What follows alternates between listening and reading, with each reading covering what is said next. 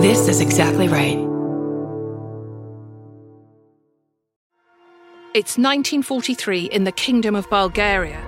As the Second World War rages, King Boris dies suddenly, and every nation is a suspect. The Butterfly King premieres March the 21st on Exactly Right. It's a cruel tale of a doomed royal dynasty.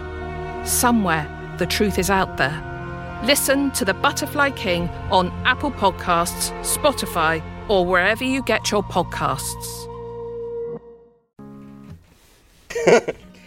Are you leaving or are you on your way back home? Either way, we want to be there.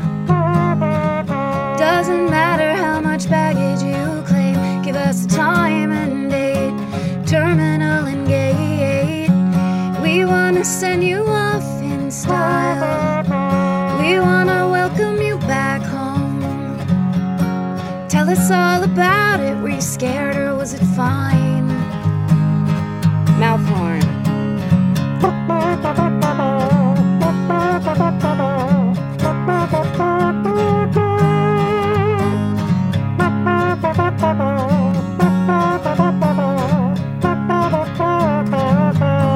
Do you need a ride? Do you need a ride? Do you need a ride? Do you need a ride? Do you need a ride? Do you need a ride? Do you need a ride? Do you need a ride?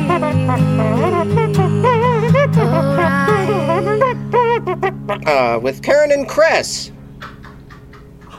Welcome to Do You Need a Ride? This is Chris Fairbanks. And this is Karen Kilgariff. Oh, hello. Oh, hi, voice. Very happy to see you. Happy to see you as well, Chris. What'd you do today? GERD. Well, GERD? from my... I have GERD. I was just thinking because one of my leftover... I don't think I have long COVID, but I know I got the worst COVID of the two that people are getting right now. One's short and one is taking a while. Yes. So mine's taking a while. So I still have some of my taste buds aren't working in the way where coffee tastes very bad to me in a way it never has in my life. I drink black coffee in the morning and I can't, all of the good parts of drinking black coffee have been removed and it just tastes like hot, gross water. That is all. My friend Lance has lost a bunch of weight. He hasn't been able to taste, and it's worse than that. He can't taste much for like a year and a half now. And he's like a skinny guy. Oh, okay. And he said bacon and like meat, like savory things that he used to always eat taste awful or have no taste at all to him. Well, and that happened to me. Okay, wait. So the point, why did I say GERD? Because the point was, what was the point? I thought that was a phrase like egads or something else from a Kathy cartoon. I didn't know what that word meant. Oh, I was saying, it was like I was saying, oh God, but I changed the word. But there is actually a medical condition called GERD, which has something to do with like acid reflux. Oh, okay. Which is what made me laugh about it. But tell your friend Lance, this is important because my sister sent me this TikTok that basically if you get someone else to flick you on the back of the head, it is a proven way that people are getting their sense of taste back. No. I swear, I'll send you... That sounds like something I would say, and you would say, there's no way. Stop yes. making things And up. I would say, Chris, stop believing everything you read on TikTok. Although I will add, be careful when you do that. Don't be making a goofy face because it'll stick that way. That's right. But you will have your taste. You can have so much bacon.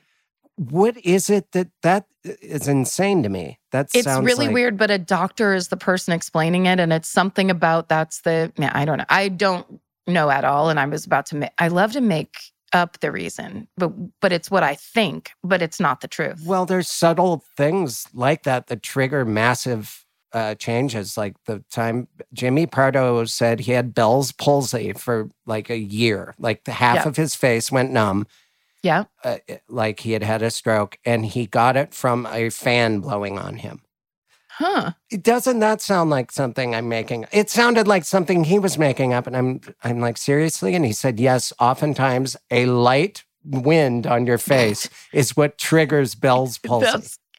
I thought it was a virus. I swear that's what he said. If the word virus, you also have to have the virus. I maybe am leaving out that part. And then please don't go to the Grand Canyon. Please don't go to any outlooks or outcroppings or lighthouses. Because the wind will give you Bell's palsy. Well, but if your friend is really suffering with this, like my sister sent me this video immediately and I was like, I'm going to wait and just see if I can kind of get my bad eating in control because I have been drinking coffee almost like against my will in the morning. And then I just have no appetite. And when I do go, I think I'm actually hungry because I can't tell. My eating is so disordered that I eat cyclically and habitually as opposed to my body feels hungry. Now I feed it and then I wait until it's hungry again. It doesn't work like that for me. So without having taste, like there's no satisfaction. There's no like, ooh, I'm going to pop one of those in my mouth. It's just like it's just a job. You have to choose some weird thing and it's all texture. Oh my God, I'm sorry. That sounds awful. It's weird, but I don't mind it. I will say this, it's better for me and the way that I do things. But the other night I was like, well, I'm hardly eating anything. So I'm going to eat, I get ice cream. That was my logic. Because sweet things you can taste, right? My friend told me he can taste like candies and things like that. For me, the taste, it's the only way I can describe it is the sensation is like, because I know what it tastes like. I eat the same thing over and over and I like very specific things. Yeah. So if I'm eating Ben & Jerry's Chubby Hubby, which was what I was eating, I know what I'm supposed to be tasting. So it's very difficult for me to know whether or not I'm tasting it or not because I can remember and the texture and da-da-da. Yeah. For me, when I had this in my mouth, it was like, God, I think this says freezer burn. This seems stale. There's something wrong with this ice cream. And I kept doing that, like bite after bite, until I finally went, you can't actually taste it. You're just experiencing the texture, and you don't like the texture without the taste, without the flavors. That is Twilight Zone scary to me. It's very strange. My other friend Kurt he also had inability to taste, and he's gained weight because he was chasing flavor. He was out there flavor chasing. And I relate. Yeah. So he said he had gained weight because of this inability to taste. He was kind of going around and like, maybe this will work. Maybe this will work. Yeah. Right? And I feel for him. I'm glad I just got this eyeball rash that's jumping to the other eye. I mean, that's all I really have to brag about. And you can console yourself with a nice slice of pizza. Or I was eating nachos last night and I'm like, these are the worst nachos I've ever had. And then I'm like, no, they're good. I've loved them before. Yeah. It's because I'm only experiencing crunch, bean softness, salsa, like wetness. Like it's such a weird thing. It's so hard to explain. I would be eating chips and pico de gallo, or I would be eating texture explosions. Yes, I've been doing a lot of tortilla chips by themselves because to feel stuff something on it. Yeah, just so because I think salt is coming through. But I was explaining to my sister that it's like the flavor is just around the corner. Like I know the idea of what I'm supposed to be tasting. And it's just kind of right over there, but I can't get to it. Yeah. And you don't know how long the road is before that corner. Yeah. This sidewalk could be hundreds of miles long, this sidewalk. Well, just so you know, both my friends, it is gradually coming back, but literally more than a year. God damn. But that was back, no vaccine, Delta spirit. Yeah. Right? That's what happened to my sister's friend, Adrienne. She was one of the very first people that we knew that got COVID in quarantine, like month 2. We were all scared shitless. We thought she was going to die. We thought something horrible was going to happen. She was scared shitless. But the only good thing was she and her son got it. Like he got it because he went camping with his friends, walked in the door, and then got a text. And it said, I have COVID, so that means you have COVID. And so he's like, I have COVID, which means you have COVID to her. So then they kind of got to quarantine together, which is cute. Yeah. But he did not lose his taste and she did. So every night he'd be like, hey, what should we get? And be all excited because they had nothing else to do. They were just kind of trapped in the house. And one of the main distractions was completely off the table. And she said she would do things like, oh, I'll just eat yogurt. That'll be a good way to get protein. And it was so disgusting to have flavorless, that texture with no flavor. Yeah. It's just hilarious. The thing, I really would hate to eat a banana if I couldn't taste it. Because texture-wise, bananas are the worst. Just pretty a mouthful gross. of mush. You think of someone else, and when your kids opening, do you like seafood? And they open their mouth and there's banana in there. I'm still traumatized by that. Plus, bananas have veins on them that peel. Their bananas are really just. My sister hates them. They trigger a gag reflex.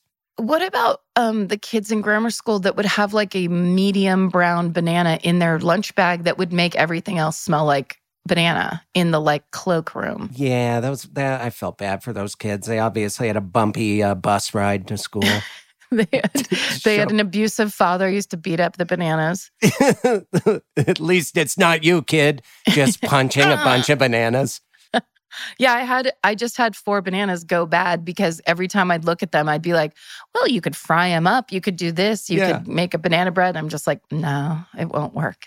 Yeah, I buy bananas just to watch them die. Yeah. Often I do that. Yeah. Because they really complete a kitchen counter, just aesthetically. I like the look of bananas, and then I never get around to eating them. Well, you know what it is? When I buy, and I always buy 4 bananas. Never more than me too. 3 or 4. It has to be 3 or 4. It can't be 6. That's a waste. But in my mind, when I'm buying them, I'm like, for when I'm like on the go, like if I just need to grab it and go, where it's like, when is the last time that happened in this COVID reality that we live in? I'm not going anywhere. Yeah, it turns out I am just happy to see you because who the hell puts a banana in their pocket when they're going out the door? It's going to bend in half and mush. They're sensitive. Today I felt like I've been inactive, so I went on a bike ride to the base of the M, this trail on the mountain next to my town, and my college is there.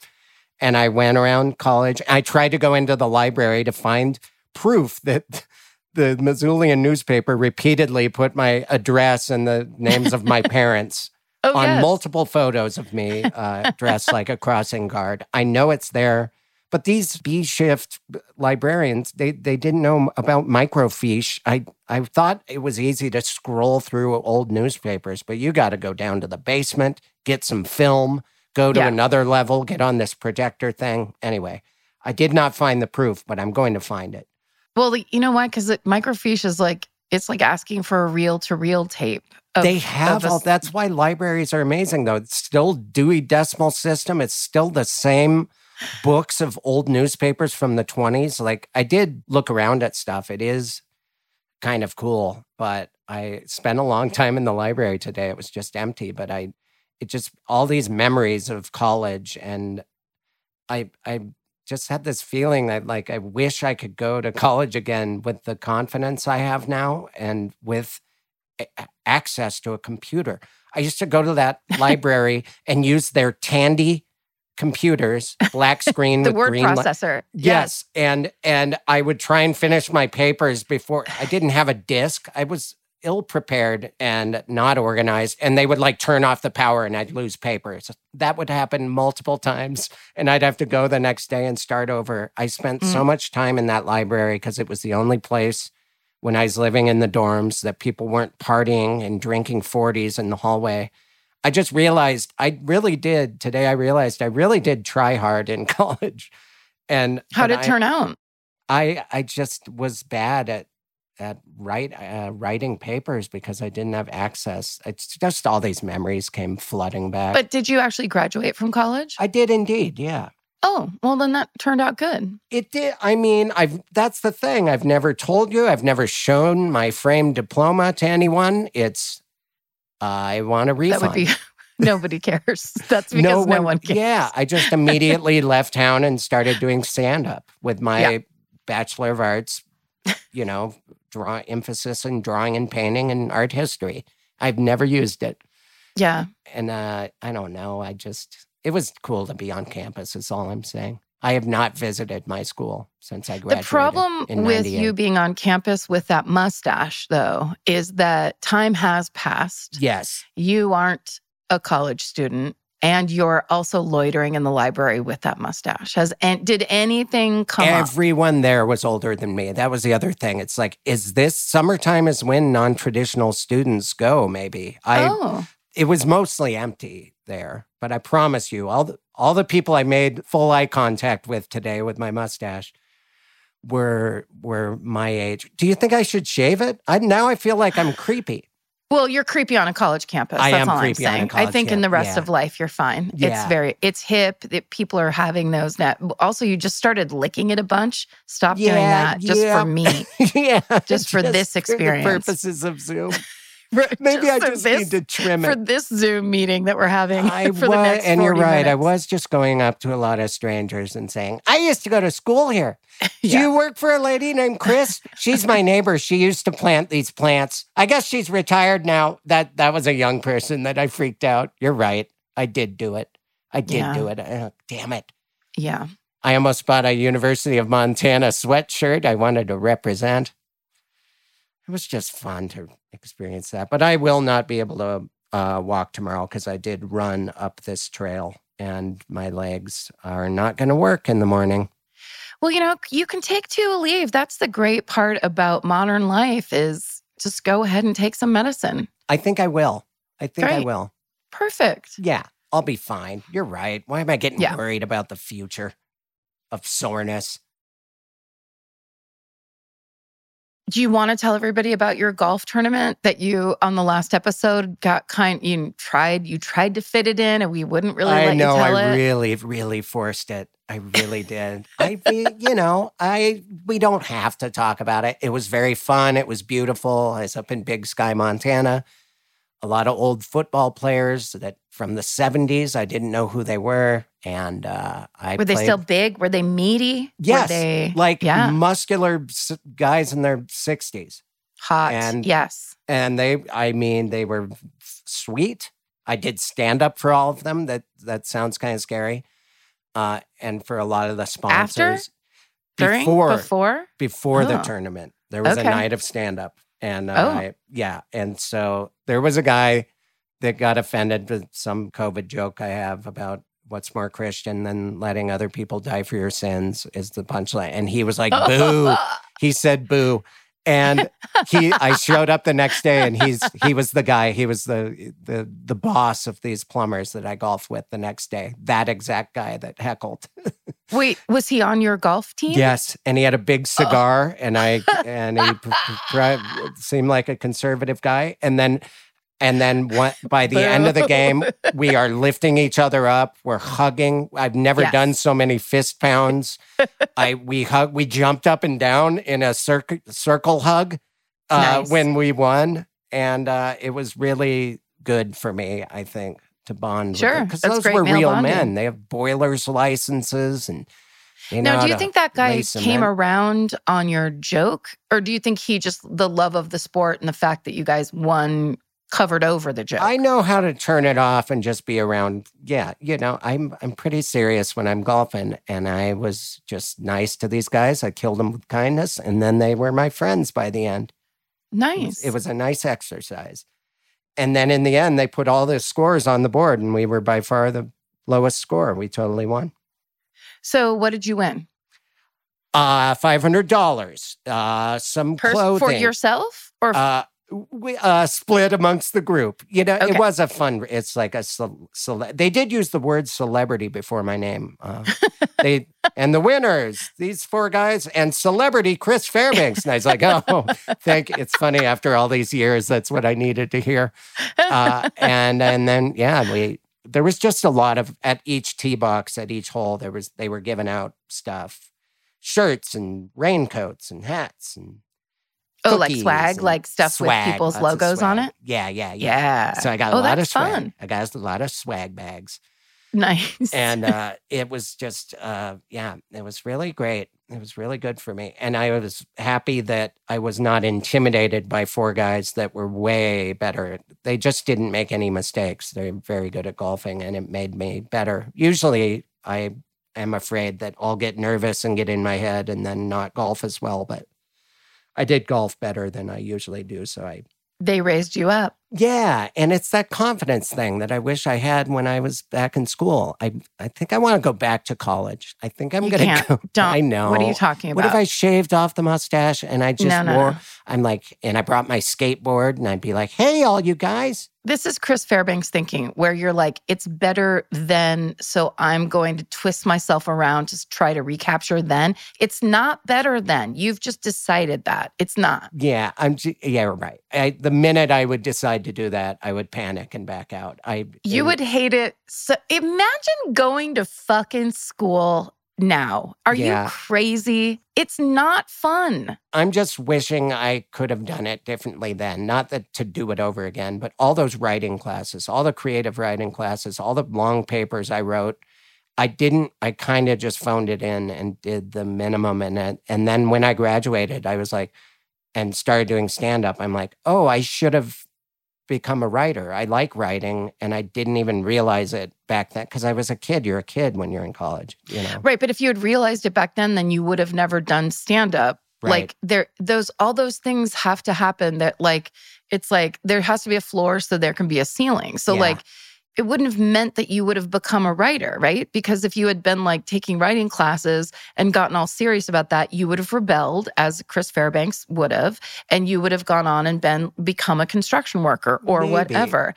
Like it's almost like you had to phone it in and then go off and be a stand-up to walk away from it. I'm more comparing it with the fact that I was there as an art major, and you had to spend time in the studio. You had to finish your paintings. And I took that all seriously. And I came out of college with full confidence as an artist, not as someone that confidently can do it as a business and ask people for money that is worth my time, but the actual doing the art. I wondered if I had spent more time writing, if I had come out of college, like I'm a writer, I know how to do that, because I didn't realize it. I still haven't realized it. That's all I'm saying. But you're right. Maybe I would have rebelled and become some plumbing golfer. Well, also, golfer. It reminds me of the last conversation we had with Andrew Michon, where it's like, is this a simulation? It doesn't matter. Yeah. So should I have done this? Should I have done that? I know. It doesn't matter.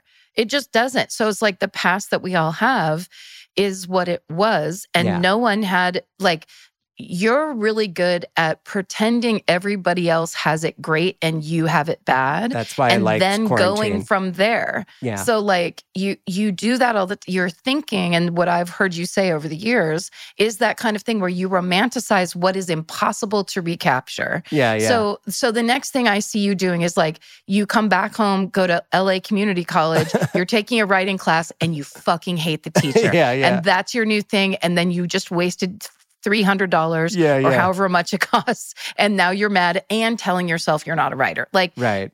Like you just have to go with the flow in terms of that experience was what it was.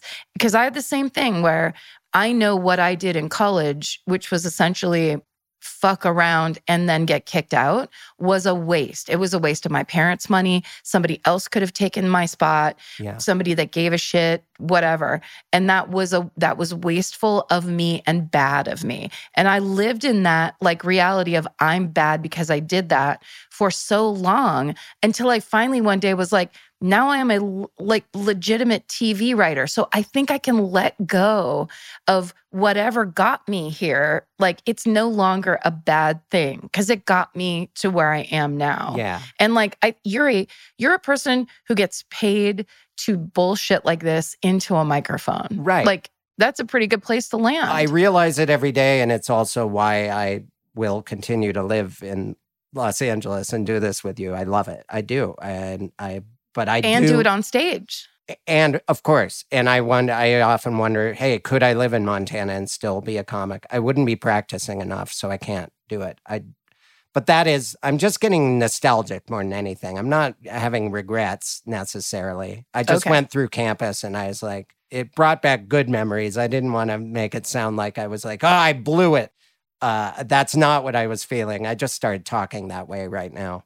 Oh, okay. I actually had a nice experience. I can only go on what you're saying. Yeah, I know. I can only take the facts as I'm hearing them. Yeah, it's just a different life that I was revisiting. Like I've been asked by my old friend is like the media arts head of that department. He asked me to teach a Photoshop class a few years back, and I was like, I could do that. I could go teach a class. And I saw how much work had to go into it and how little it paid. And I was like, maybe I'll just keep doing what I'm doing. That is a very fun exercise, though, of like, could I, like for a while when I thought in 2016, when my house was in foreclosure, and I was like, I think I'm just going to put my dogs in the car and drive to Petaluma and never look back.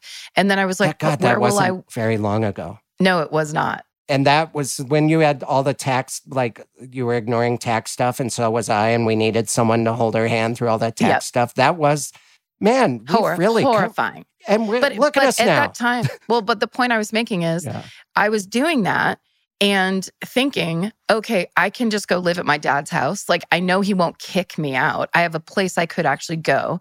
And my family is all up there. And that actually would be nice. It would be nice to be around people who know me, who know who me as who I really am. Yeah. And not this kind of like pretend city girl act I've been doing for the past 25 years. Of like, I'm in LA and I don't give a shit about anything. And then my sister's like, shut up and get in the car. So like, it's very comforting to be at home. Yeah. And then it's like, oh, I could work at Starbucks. They give you insurance. Like there's, there's pluses here. But I truly realized that's pretty much the only job I could get, or some favor job of like a relative. But other than that, I'm not qualified in any other city besides Los Angeles and parts of New York. But like, I can't make a meaningful living for myself anywhere else because of the fuckery that I've chosen to completely go full bore on in this town. And that's kind of like, well, then I better just hang out and see if I can solve any of these problems and fucking see what I can do about this. Yeah. I'm glad I made the decisions I made. But while I was on campus, I also walked into a room. I wanted to look at the pool tables in there because I think my dad and stepmom should be playing pool. They're both good at it. And I just ran into my good friend that was installing sign, like vinyl on the wall. And years ago, he asked me if I wanted to start a sign company with him. And my other friend, Andrew, was in there, and that was sort of like seeing me in there. They were putting up stuff on the wall that they had designed, and I had liked that kind of work. That's what I was doing when I left, and, you know, it was just kind of cool to see that. But it's not regrets, just looking at a version of my life that I was leading for a while, and I could still be doing it. It's more just interesting. It's almost like the Gwyneth Paltrow movie Sliding Doors, where if you had just stepped that way. I can't believe I didn't bring up Sliding Doors. Your favorite film, where that's the life you would have been living. I mean, like making signs, I love that idea because it's a trade. It's always needed. Yeah. It involves the arts, but you get paid. You don't have to rely on, like, it's a consistent trade, real job. Yeah. And yet you get to be artistic. We have a friend, my friend Amy O'Neill, who lives in Wisconsin. She for a while, because she's also a fine artist, and she for a while got a job making the signs at a like very boutique fancy butcher shop. Oh wow. So she would like hand paint the little like ribeye $5.99 or whatever. Sure. Even just permanent paintings on a chalkboard, and then they can write the specials that day. She would do, I think she was doing the little cards that would go into the like a refrigerator case. And then she also did stuff on the wall. Yeah. And I was like, that is the greatest feeling of, this is almost like back to the Renaissance when artists would get paid because their art is useful, and people would be like, yes, I want my shit to look good, make it look good, as opposed to like these days where you can print up anything. Somebody hand painting a sign. You're right. And that is always kind of what I wanted to do, and why I get excited when someone really passionately does it at a Trader Joe's and there's little drawings where there's gourds and they draw a pumpkin and like someone actually put time into all the artwork. I love doing that. That's what I did in Austin and painted some signs that ultimately fell off buildings and crushed cars. But it's not my fault that it gets that windy, you know. You didn't make the sign, you painted the sign. I painted the sign, but I chose the heavy wood. It was 4 by 16 feet, 4 by 8 pieces of treated plywood. I had to hoist it up there with a pulley system. And then it was at a pet store. I maybe already told this story. I'm sure I did. But I spent a long time painting all these dogs. It seems familiar, but here's the thing. Sorry, just a pre-question before you go into this. Yes. Is why in God's name would they get the painter to be the engineer? That seems like a mistake that you should have called at some point. Hey, I can't do this. Right. I first had just painted their windows a few Christmases, you know, just some dogs wearing some bows. And then they said, we need a new sign. And I said, I can do that. So I bought I said, I can do all that for you. Someone did help me, and they helped me install it. But we used the rotten A-frame that was the previous signs. That was probably wood from the turn of the century. It was just old rotten wood. That gave way in the wind, and the sign I made, to no fault of mine, crushed a car quite legitimately, crushed and shattered the windows. And there was just one of the dog heads kind of came off the sign. I cut out the top of the schnauzer's head. It just kind of came off, and it was just crushed, and the little top of the dog head was in the parking lot. And I drove by, and they weren't open, and I saw it, and I saw the car, and it was so awful. They were so sweet about it. Thank God. I was not held liable. I don't know. Thank God. But I did put it up there with metal. Anyway, it's so funny and meanwhile, I'm like going to my first open mics. It's just funny that my life took that turn. And today, seeing my friends doing that, making those signs, it was really. This has been an unbelievable Chris Fairbanks retrospective episode. It really has. I feel like lately, and you don't have to agree, but you can if you. I feel like lately I've been interrupting you more than ever.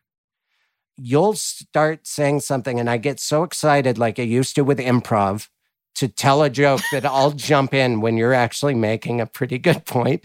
And I'm like, God damn it. Or you're in the middle of your joke. And I've noticed that. And I got a message from someone that was sweetly worded. And they said, I noticed that's been happening. And, oh, no. Yes. It's someone that's like a telegram? It's from me? The person that called me a twat.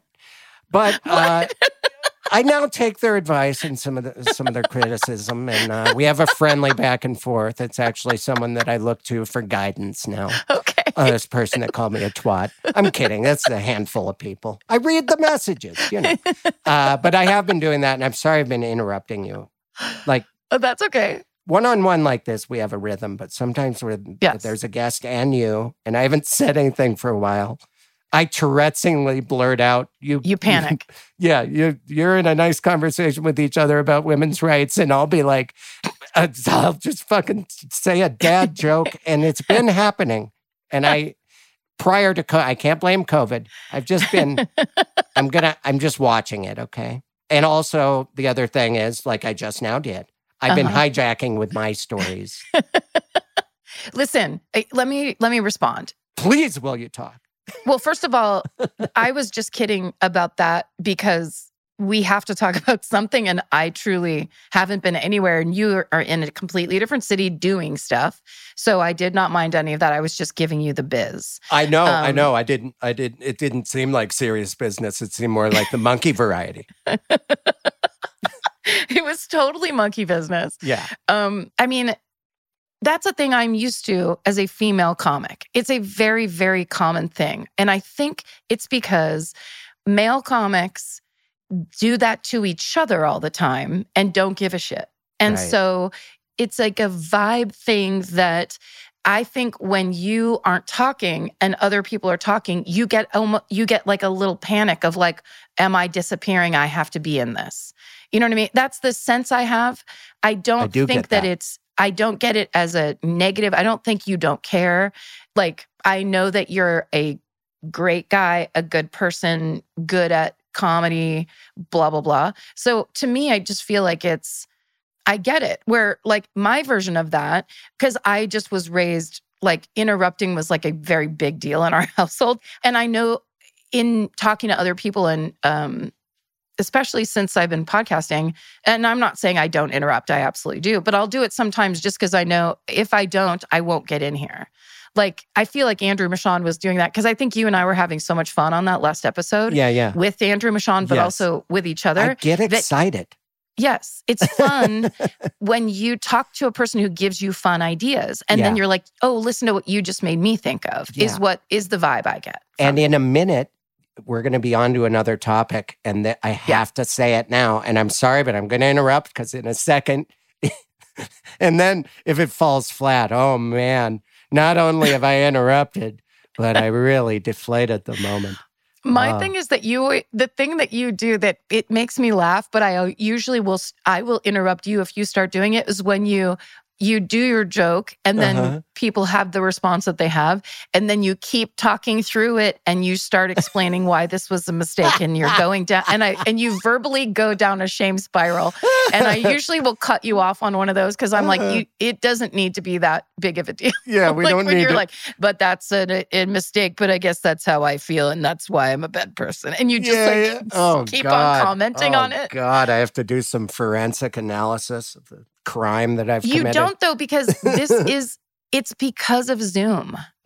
You in the car, it goes a different way because we are in each other's company. And so the rhythm is on. But Zoom sucks shit. It does, and it will continue to for a while. But to everyone that wants us to be back in the car riffing with passerbys on bikes and talking about buildings you can't see, we would have gotten someone sick this month, carrying around. Yeah. It's still happening, and it's happening just as strongly, if not worse, than it's been happening in the past. It's just that people aren't being hospitalized as badly on this go round. Yeah, which is great. But also, what if we get in the car and somebody gets fucking monkeypox? Like that's the new thing where I'm just like, you got to be kidding me with monkeypox. I haven't looked into it yet. I don't know much about the monkeypox. Monkeypox is for some people it's spread through sexual intercourse, but then also it's now spread through, like if you touch someone that has the sores or their clothing, there's all kinds of, it's expanding. That's why they just... Have you seen pictures of it? Is that what's on my eyes? Do I have monkeypox on my eyes? If you had monkeypox, it wouldn't just be on your eyes. It would be all over your face. No, this is just my eyes. And I've had this before. When I would get strep throat and chronic infection, it's inflammation. Yes. It's a reactive, sometimes it's my joints, other times it's eye bumps. And so you know what it is. I guess, but it did immediately when, like you, I was like starting to feel sick and I was just eating to make sure I still could taste. But that's right when these eye bumps started coming. And I'm sorry I keep saying eye bumps. That's real gross. It's just a reddish, it's a little rash around my eyes. It's no big deal. It's an eye rash, but you don't, that's a concern. Yeah, but if you've gotten it before, then you know what it is. I have had it in the past, yes. That's good. That's very good news. You don't want like a new patch of something in this monkeypox era. I don't have in this era and in my life room for new rashes and new eye ailments. Nope. Eye ailments. Oh my gosh. I was meaning to talk to you about this because I was just looking. It turns out I am slightly, even though we were just talking about it, saying no big deal. Who cares? This is a simulation. I do like the Webb telescope photos of different galaxies. Okay. It did excite me. And I do think there's aliens, but I don't care. I don't think I'll ever get to meet one. Okay. Maybe you already have. Yeah, maybe I have. Maybe they kissed me on the eyes and gave me a spacely rash. And now they're taking over. But you on Twitter retweeted a video of my friend here in Missoula. He's not even my friend. He is a Missoula person that has been a viral YouTube person since the beginning. Oh, I think you mean he is a Missoula celebrity. He is, and he started VidCon. And my friend is CEO of VidCon, Colin, and my good friend Andy Chemis is their photographer. VidCon is a Missoula-based thing that is huge. They have it in San Diego at the convention center and everything. It was such. Is it all videos? What's that? What is it? Oh, VidCon. It is a celebration of people. Like, if we went there, we probably wouldn't know anything, and there'd be a line out the door for some Twitch video game famous kid or TikTok. Oh. Or it is like influencer based, like everything but what our little bubble of live performance. And I don't think they have podcasting at it, as far as I know. Maybe they do. I don't know much about it. But I know that Hank Green has a podcast. Yes. Because I interacted with him long ago when our podcast, when My Favorite Murder first started and was popular. And so whatever he said to me, I can't remember what the interaction was. It was very minor, but people got super excited that we talked to each other. Yeah. Like our listeners who also loved him. They always love that when something combines where it's like two things I like. Yeah. But I didn't know who he was because I am old and only pay attention to British procedurals. Right. But then started paying attention, and he's so smart and great. He is. And that video he made about why that these pictures are so important is the greatest. Yeah, he's very smart, and he knows about a lot of different things. And because I just follow him on Instagram. But he is someone that has been a YouTube. I think VidCon came out of him learning what it meant to be a viral YouTuber. Like he was a vlogger person and from my town. So today when I was being nostalgic about my past, that came up too. Like, could I be a comedian? What would I do if I did live in Montana, this place that makes me happy to be? So it's not insane that I think, could I live here? Not as a way of running away, but he is someone that has wildly been successful. And he's from Missoula. He's from here and he lives here. And this is not a big town, you know. And also it's not running away, especially these days when quarantine happened and a bunch of people were like, I'm not living in LA anymore where I'm not going to be by myself. There's nowhere to go, blah, blah, blah. Like a lot of people moved back to where they're from because you can now. You can Zoom, you can work from home. This. Yeah, you can do it. And a lot of people made big life adjustments, realizing I'm living in a town that's kind of nasty and very lonely. Yeah. And my family is nowhere to be found. I miss my family, it's not the fat of the land 90s, like when I moved to LA and it's like, yeah, Dad, pay for me to go try to be a stand-up comic. It's like, those days are long gone. Yeah. I think that's what I'm more confronted by. But it's with promise and excitement, I think, about coming here. But I like living in Los Angeles. I do. I'm right in the middle. I can't decide. I will be happy doing either is what I need to realize. You know what it is? I think you just keep doing what you're doing, which is going there for big stretches of time when you can, and then seeing what happens. Yeah, you do that too. We like to go home. I love to go home. Yeah. Well, also, I love my family that literally, missing my mom, of course, but my family and the family that we used to live next door to are all still there. And the family, I don't want to dox them or whatever, but that we spend the most time with still live on the property that we all grew up on. So going home is literally about as nostalgic as you can get because we're right in that spot, but it's all changed around us. So we can see our old house that we grew up in from age like 2 to about 10. We can see in the back of their property. It's so crazy. And then we're all now adults, which is very strange because truly it's me, my sister, my cousin Stevie, you know, like, and then their kids and how the family's grown. And it's like, it's good to, if you have the kind of family that you want to be with, right? You know, it is so helpful and good for your, it's like, it changes me when I go home. It like helps me immensely. And a lot of people would be traumatized by it. So we're not shoving it in your face, but I liked my life. Yes. Well, you're lucky. We're very lucky to have places to go back to. Yes. And if I can get my cousin Stevie to put in a pool, I might move back there.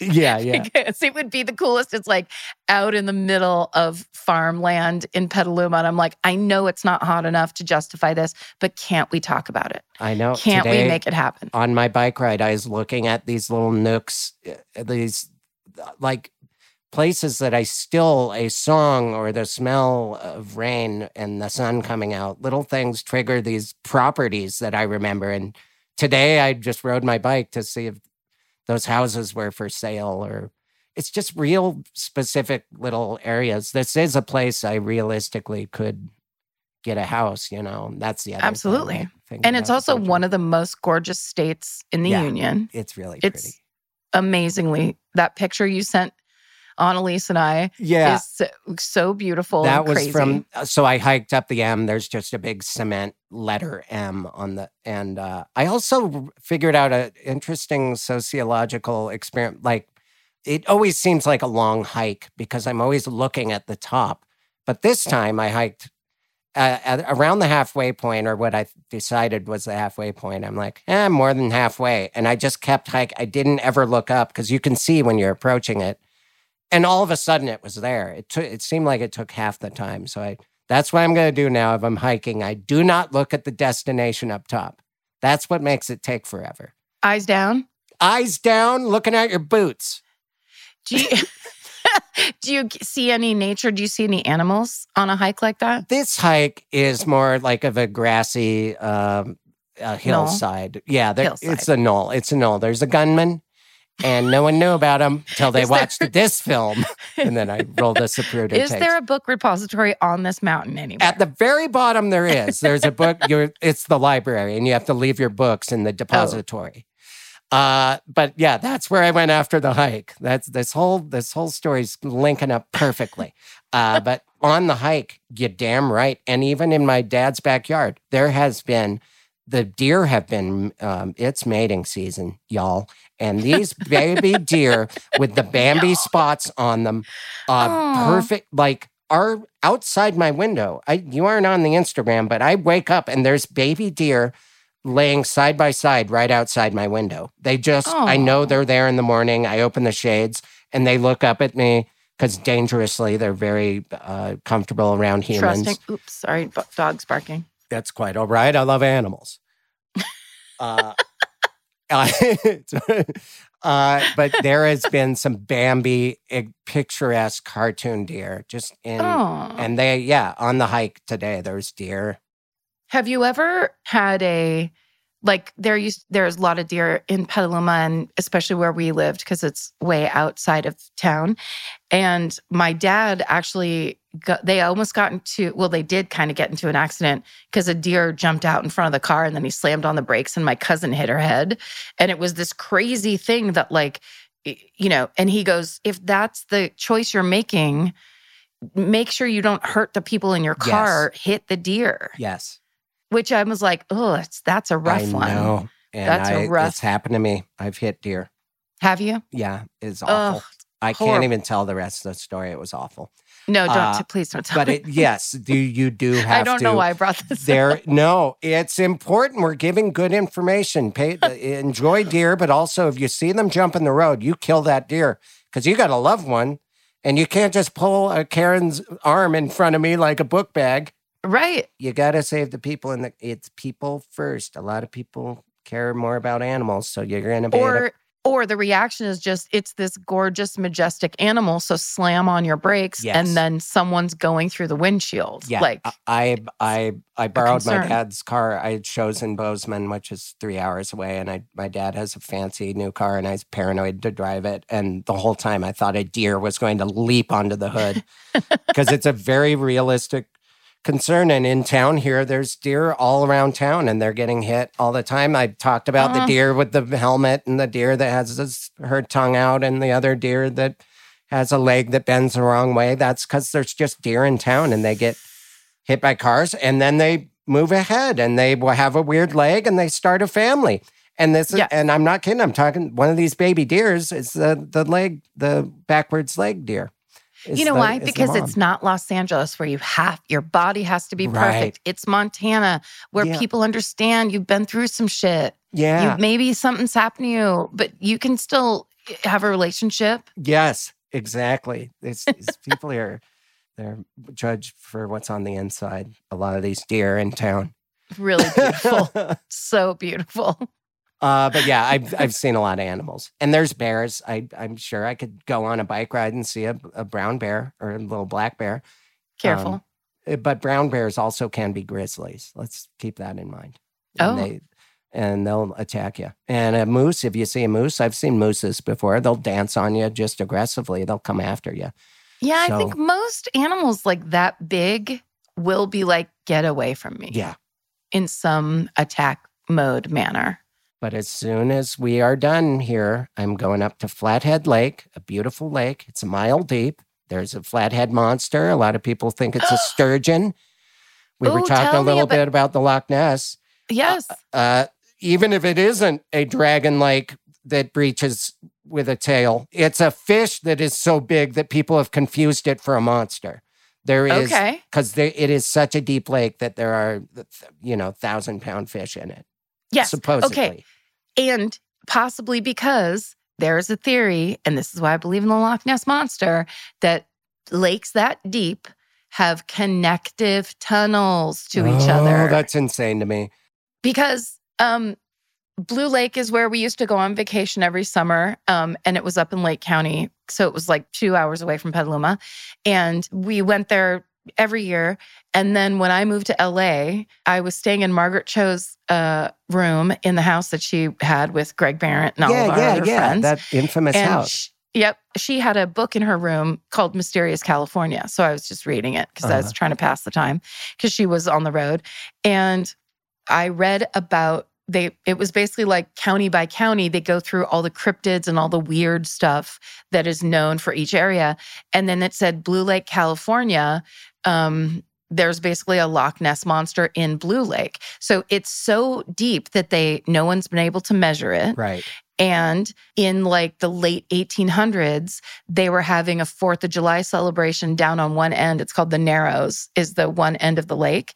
And so there was a little, I must have told you this already. Like the reflection of the fireworks, you could see. The fireworks were out on a little float. Uh-huh. And so the whole town was gathered, and it was probably 500 people, was gathered on that end of the lake. You haven't told me And this. watching the float with all the fireworks on it. And in between the float and the shore, a monster came up out of the water, looked at the fireworks, looked at the entire town, witnessed this animal at one time.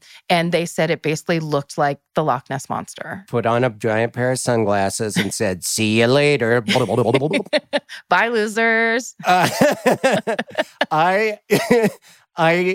And so it makes sense now that every time I've water skied on Flathead Lake, when I fall and that boat keeps going and you're alone for 2 to 3 minutes as the boat turns around, You get the weird feeling. I feel, now that I know there's underground tunnels, Yes.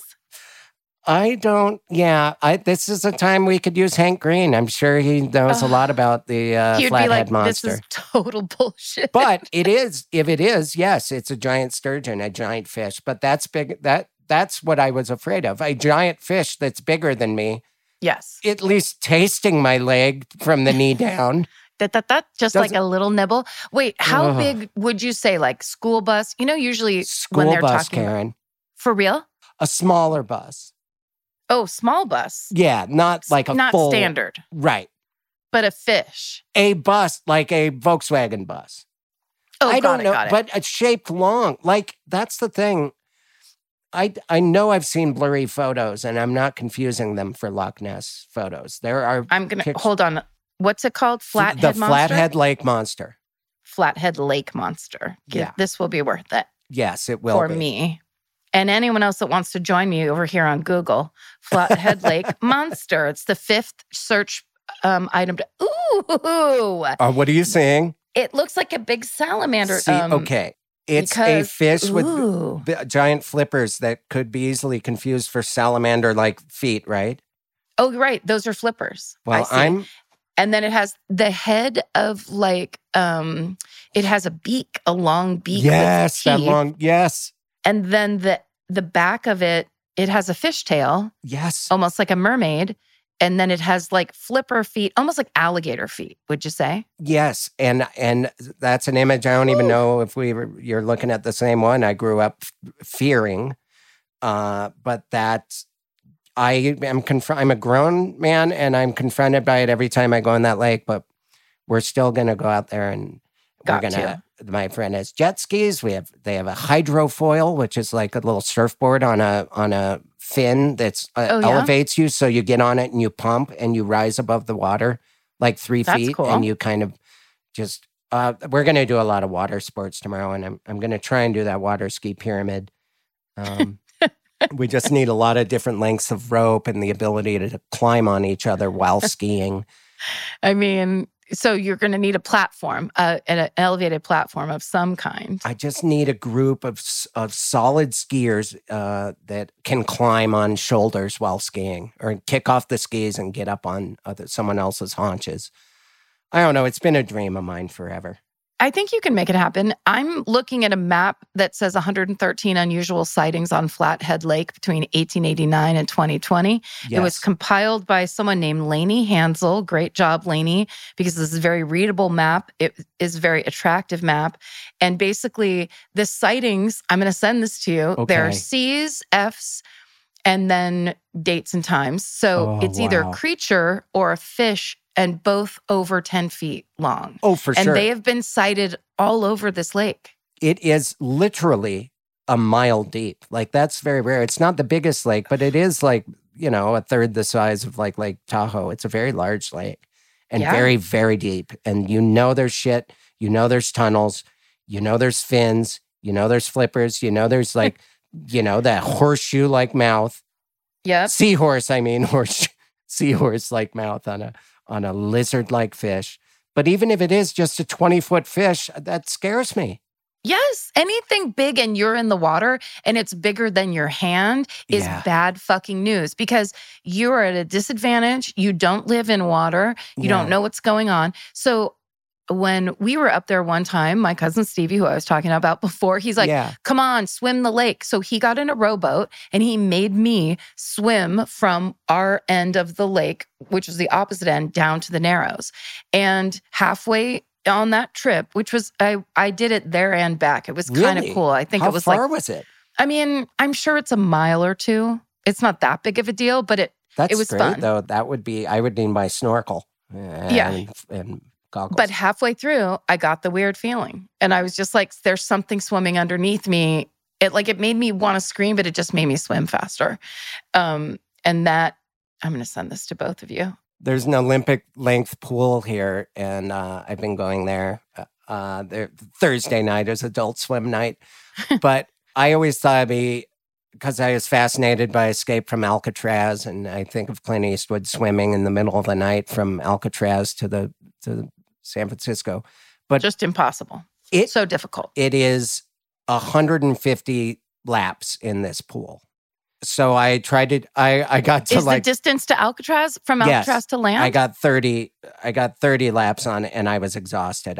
You would have to stop and but I'm not accounting for, how rough the water would be and the sharks. How cold. Cold. I would have to be in a wetsuit. Of course, I'm not going to do it. Well, and those guys that escaped from Alcatraz, who they've never found, they think there's a possibility they're all still alive, or like some of them are still alive. That's why it's so interesting to me.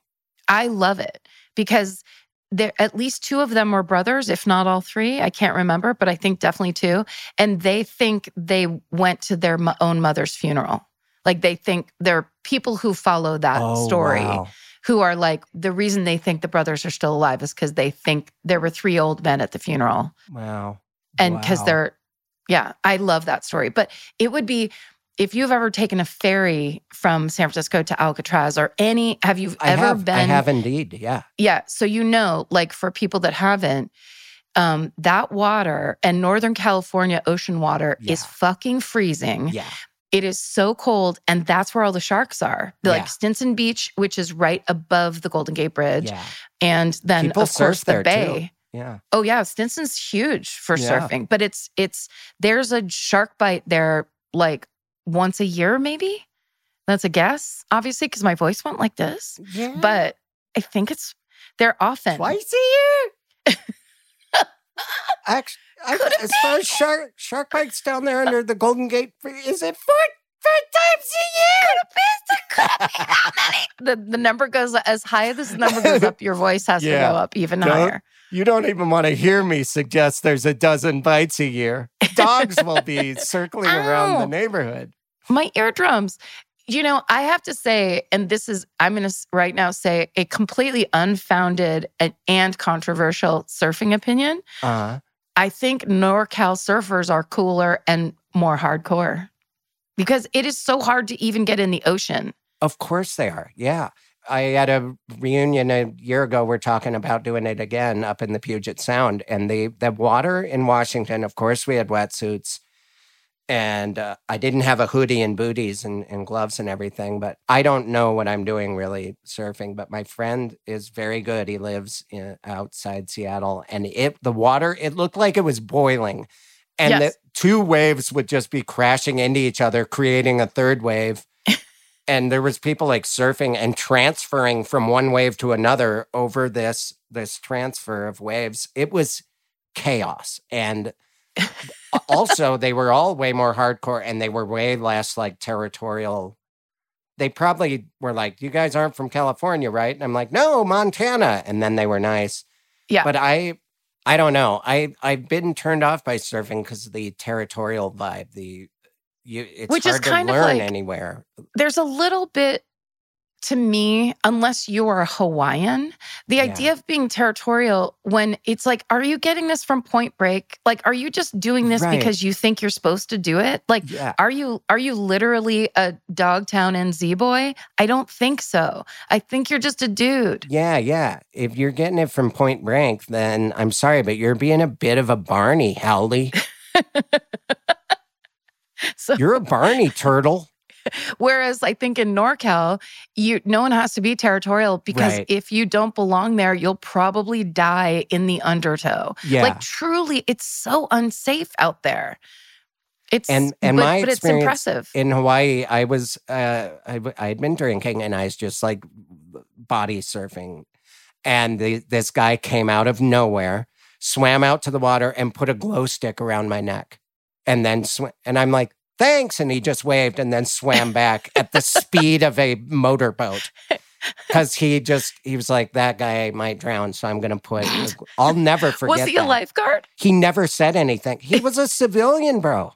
What was he just partying, bro? And he just wanted to party with you? Bro, and he came and put a rave glow stick, snapped it around my neck like a necklace. And I was like, what a thoughtful thing to do. Yeah. So that they can find you if you go under and are just kind of laying at the bottom? Yeah. But I mean, I'm a bit of a waterman. I don't like to brag, but I know my way I know my way underwater where you can't breathe. I know how to get under there and flail around. Yeah, I'm real back calm up. and comfortable down where your lungs don't work. Well, also because I always heard that if two waves are crashing into each other, that is an undertow spot. Right. That is like how you can actually recognize where to not be swimming. Yes, and this time last year when I was getting pulled out, and I just had to make sure I knew where we were on the beach and had to maintain that position, but it was very scary. Yes. But when you're wearing a wetsuit, you are kind of floating, so it wasn't that That helps you. But did I tell you about the story of me and Adrian getting almost pulled under in an undertow? And we had been watching the day before, because it was in that spot in Kauai on the beach in Honolulu. And the day before, we watched a guy have to get rescued by actual lifeguards. And we were like, how embarrassing. That's crazy. And he must be from London or something. Yeah. and it was that kind of thing where it looked okay, but they had put out flags of like, swim at your own risk, whatever. Yeah. And so then the next day, we're in the same spot and we go out to do our standing in the water gossiping move. Yeah, the routine. And that's our routine. And it's usually very like, once you get past the main break, you're fine. Because then you're out and you're just kind of like floating and bobbing and it's great. Well, it wasn't great. And so Adrian and I were kind of like, these waves are it's a little much for me. I don't want to be out here. So like, I'm not going to do this. So we both said that. And so we both went in at the same time, and we were trying to like walk, like our feet were on the sand. So we were walking, but the water was like, past our waist, and we couldn't get out. Like the water kept pulling us away and further down the beach. So to the fish watching below at your ankles, you were moonwalking out to the middle of the ocean. Yes, exactly. We were moonwalking kind of backwards and then out. And so we weren't talking to each other. She was a little bit ahead of me, and she was like, and it was almost like we were being pulled by a big invisible rubber band back out into the ocean. And I was doing it too, where I was like, the thought went through my head where I'm like, oh, this isn't funny anymore. Now we're the guy from yesterday. And Adrienne turned around and goes, what the fuck? And then I got scared because we weren't acknowledging it. And then when she acknowledged it, it was like, holy shit. But we made our way out. And when we got out, I was like, we were all the way down the beach, and we had to walk back. And normally I would not walk down a beach in a bathing suit. I would be I'm from the 80s. I would be too ashamed of my body. I literally was like, fuck this. I am walking all the way back. I don't give a shit. And we were like, it was like we were mad at the ocean. We like walked away. We left our friend Janet there. And I found out afterwards, because I was like, that could have been so embarrassing. Yeah. And Adrienne goes, oh, no. There's some lifeguards that came down and watched us to make sure we could get out. Right. I'm like, oh no, I didn't see the lifeguards, but apparently they spotted us until they saw that we got free. Yeah, it's not, they are watching usually. Then not where we were up in the Puget Sound. There was no one there. Not where people were surfing the undertow. That is and you try not to panic, and you try and stay calm, but I'm a panicker, and that's why I'm so scared of surfing. And like you said, when we got out of the water, you think you're in one place waiting for waves. When we got out, we were half a mile from where our pile of clothes were on the beach. Like, it's unbelievable how far we had traveled. And it's so fucking powerful. And it's really scary because I'm always like, I'm from Northern California. I understand how powerful the ocean is.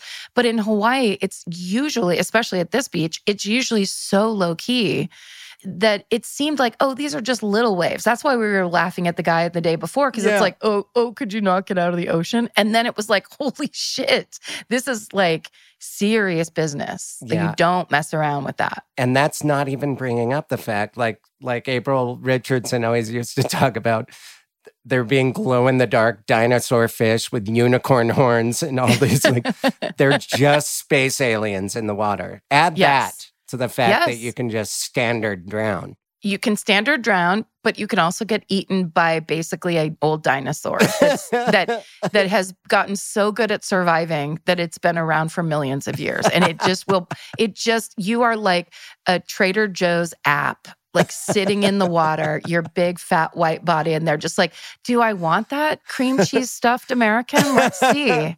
Like, they're choosing not to kill you every time you're in the ocean. Oh, look at this pimiento olive with legs. Yummy. Delicious.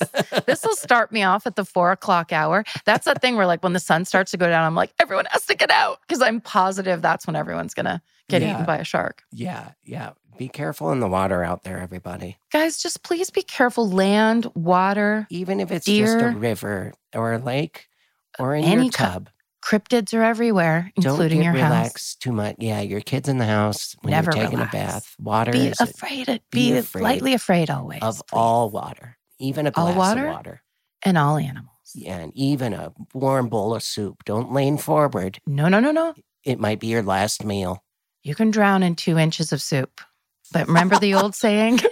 Always remember, you can drown in 2 inches, just 2 inches of soup. It's just on a Campbell's can, a disclaimer.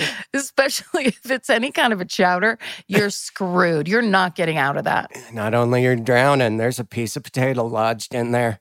Oh, you're drowning and choking. You're choking, you're drowning. Kunky. Chample's kunky will get you. Yeah. I had to put that in there. Well, this was fun. We don't need guests. Did it.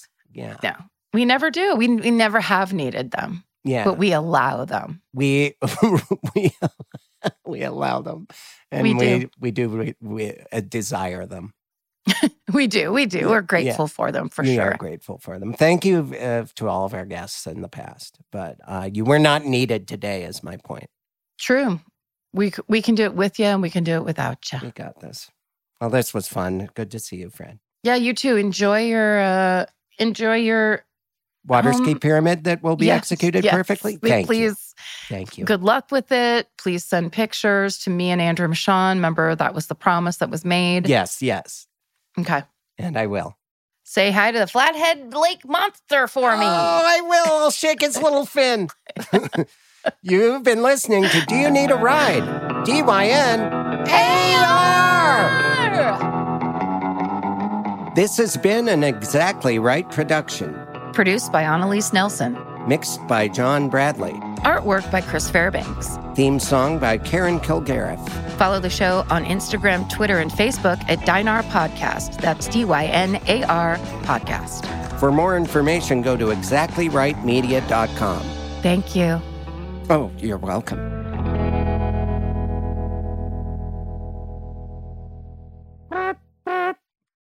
Follow Do You Need a Ride on Apple Podcasts, Spotify, or wherever you like to listen so you never miss an episode. If you like what you hear, rate and review the show. And visit theexactlyrightstore.com to purchase Do You Need a Ride merch.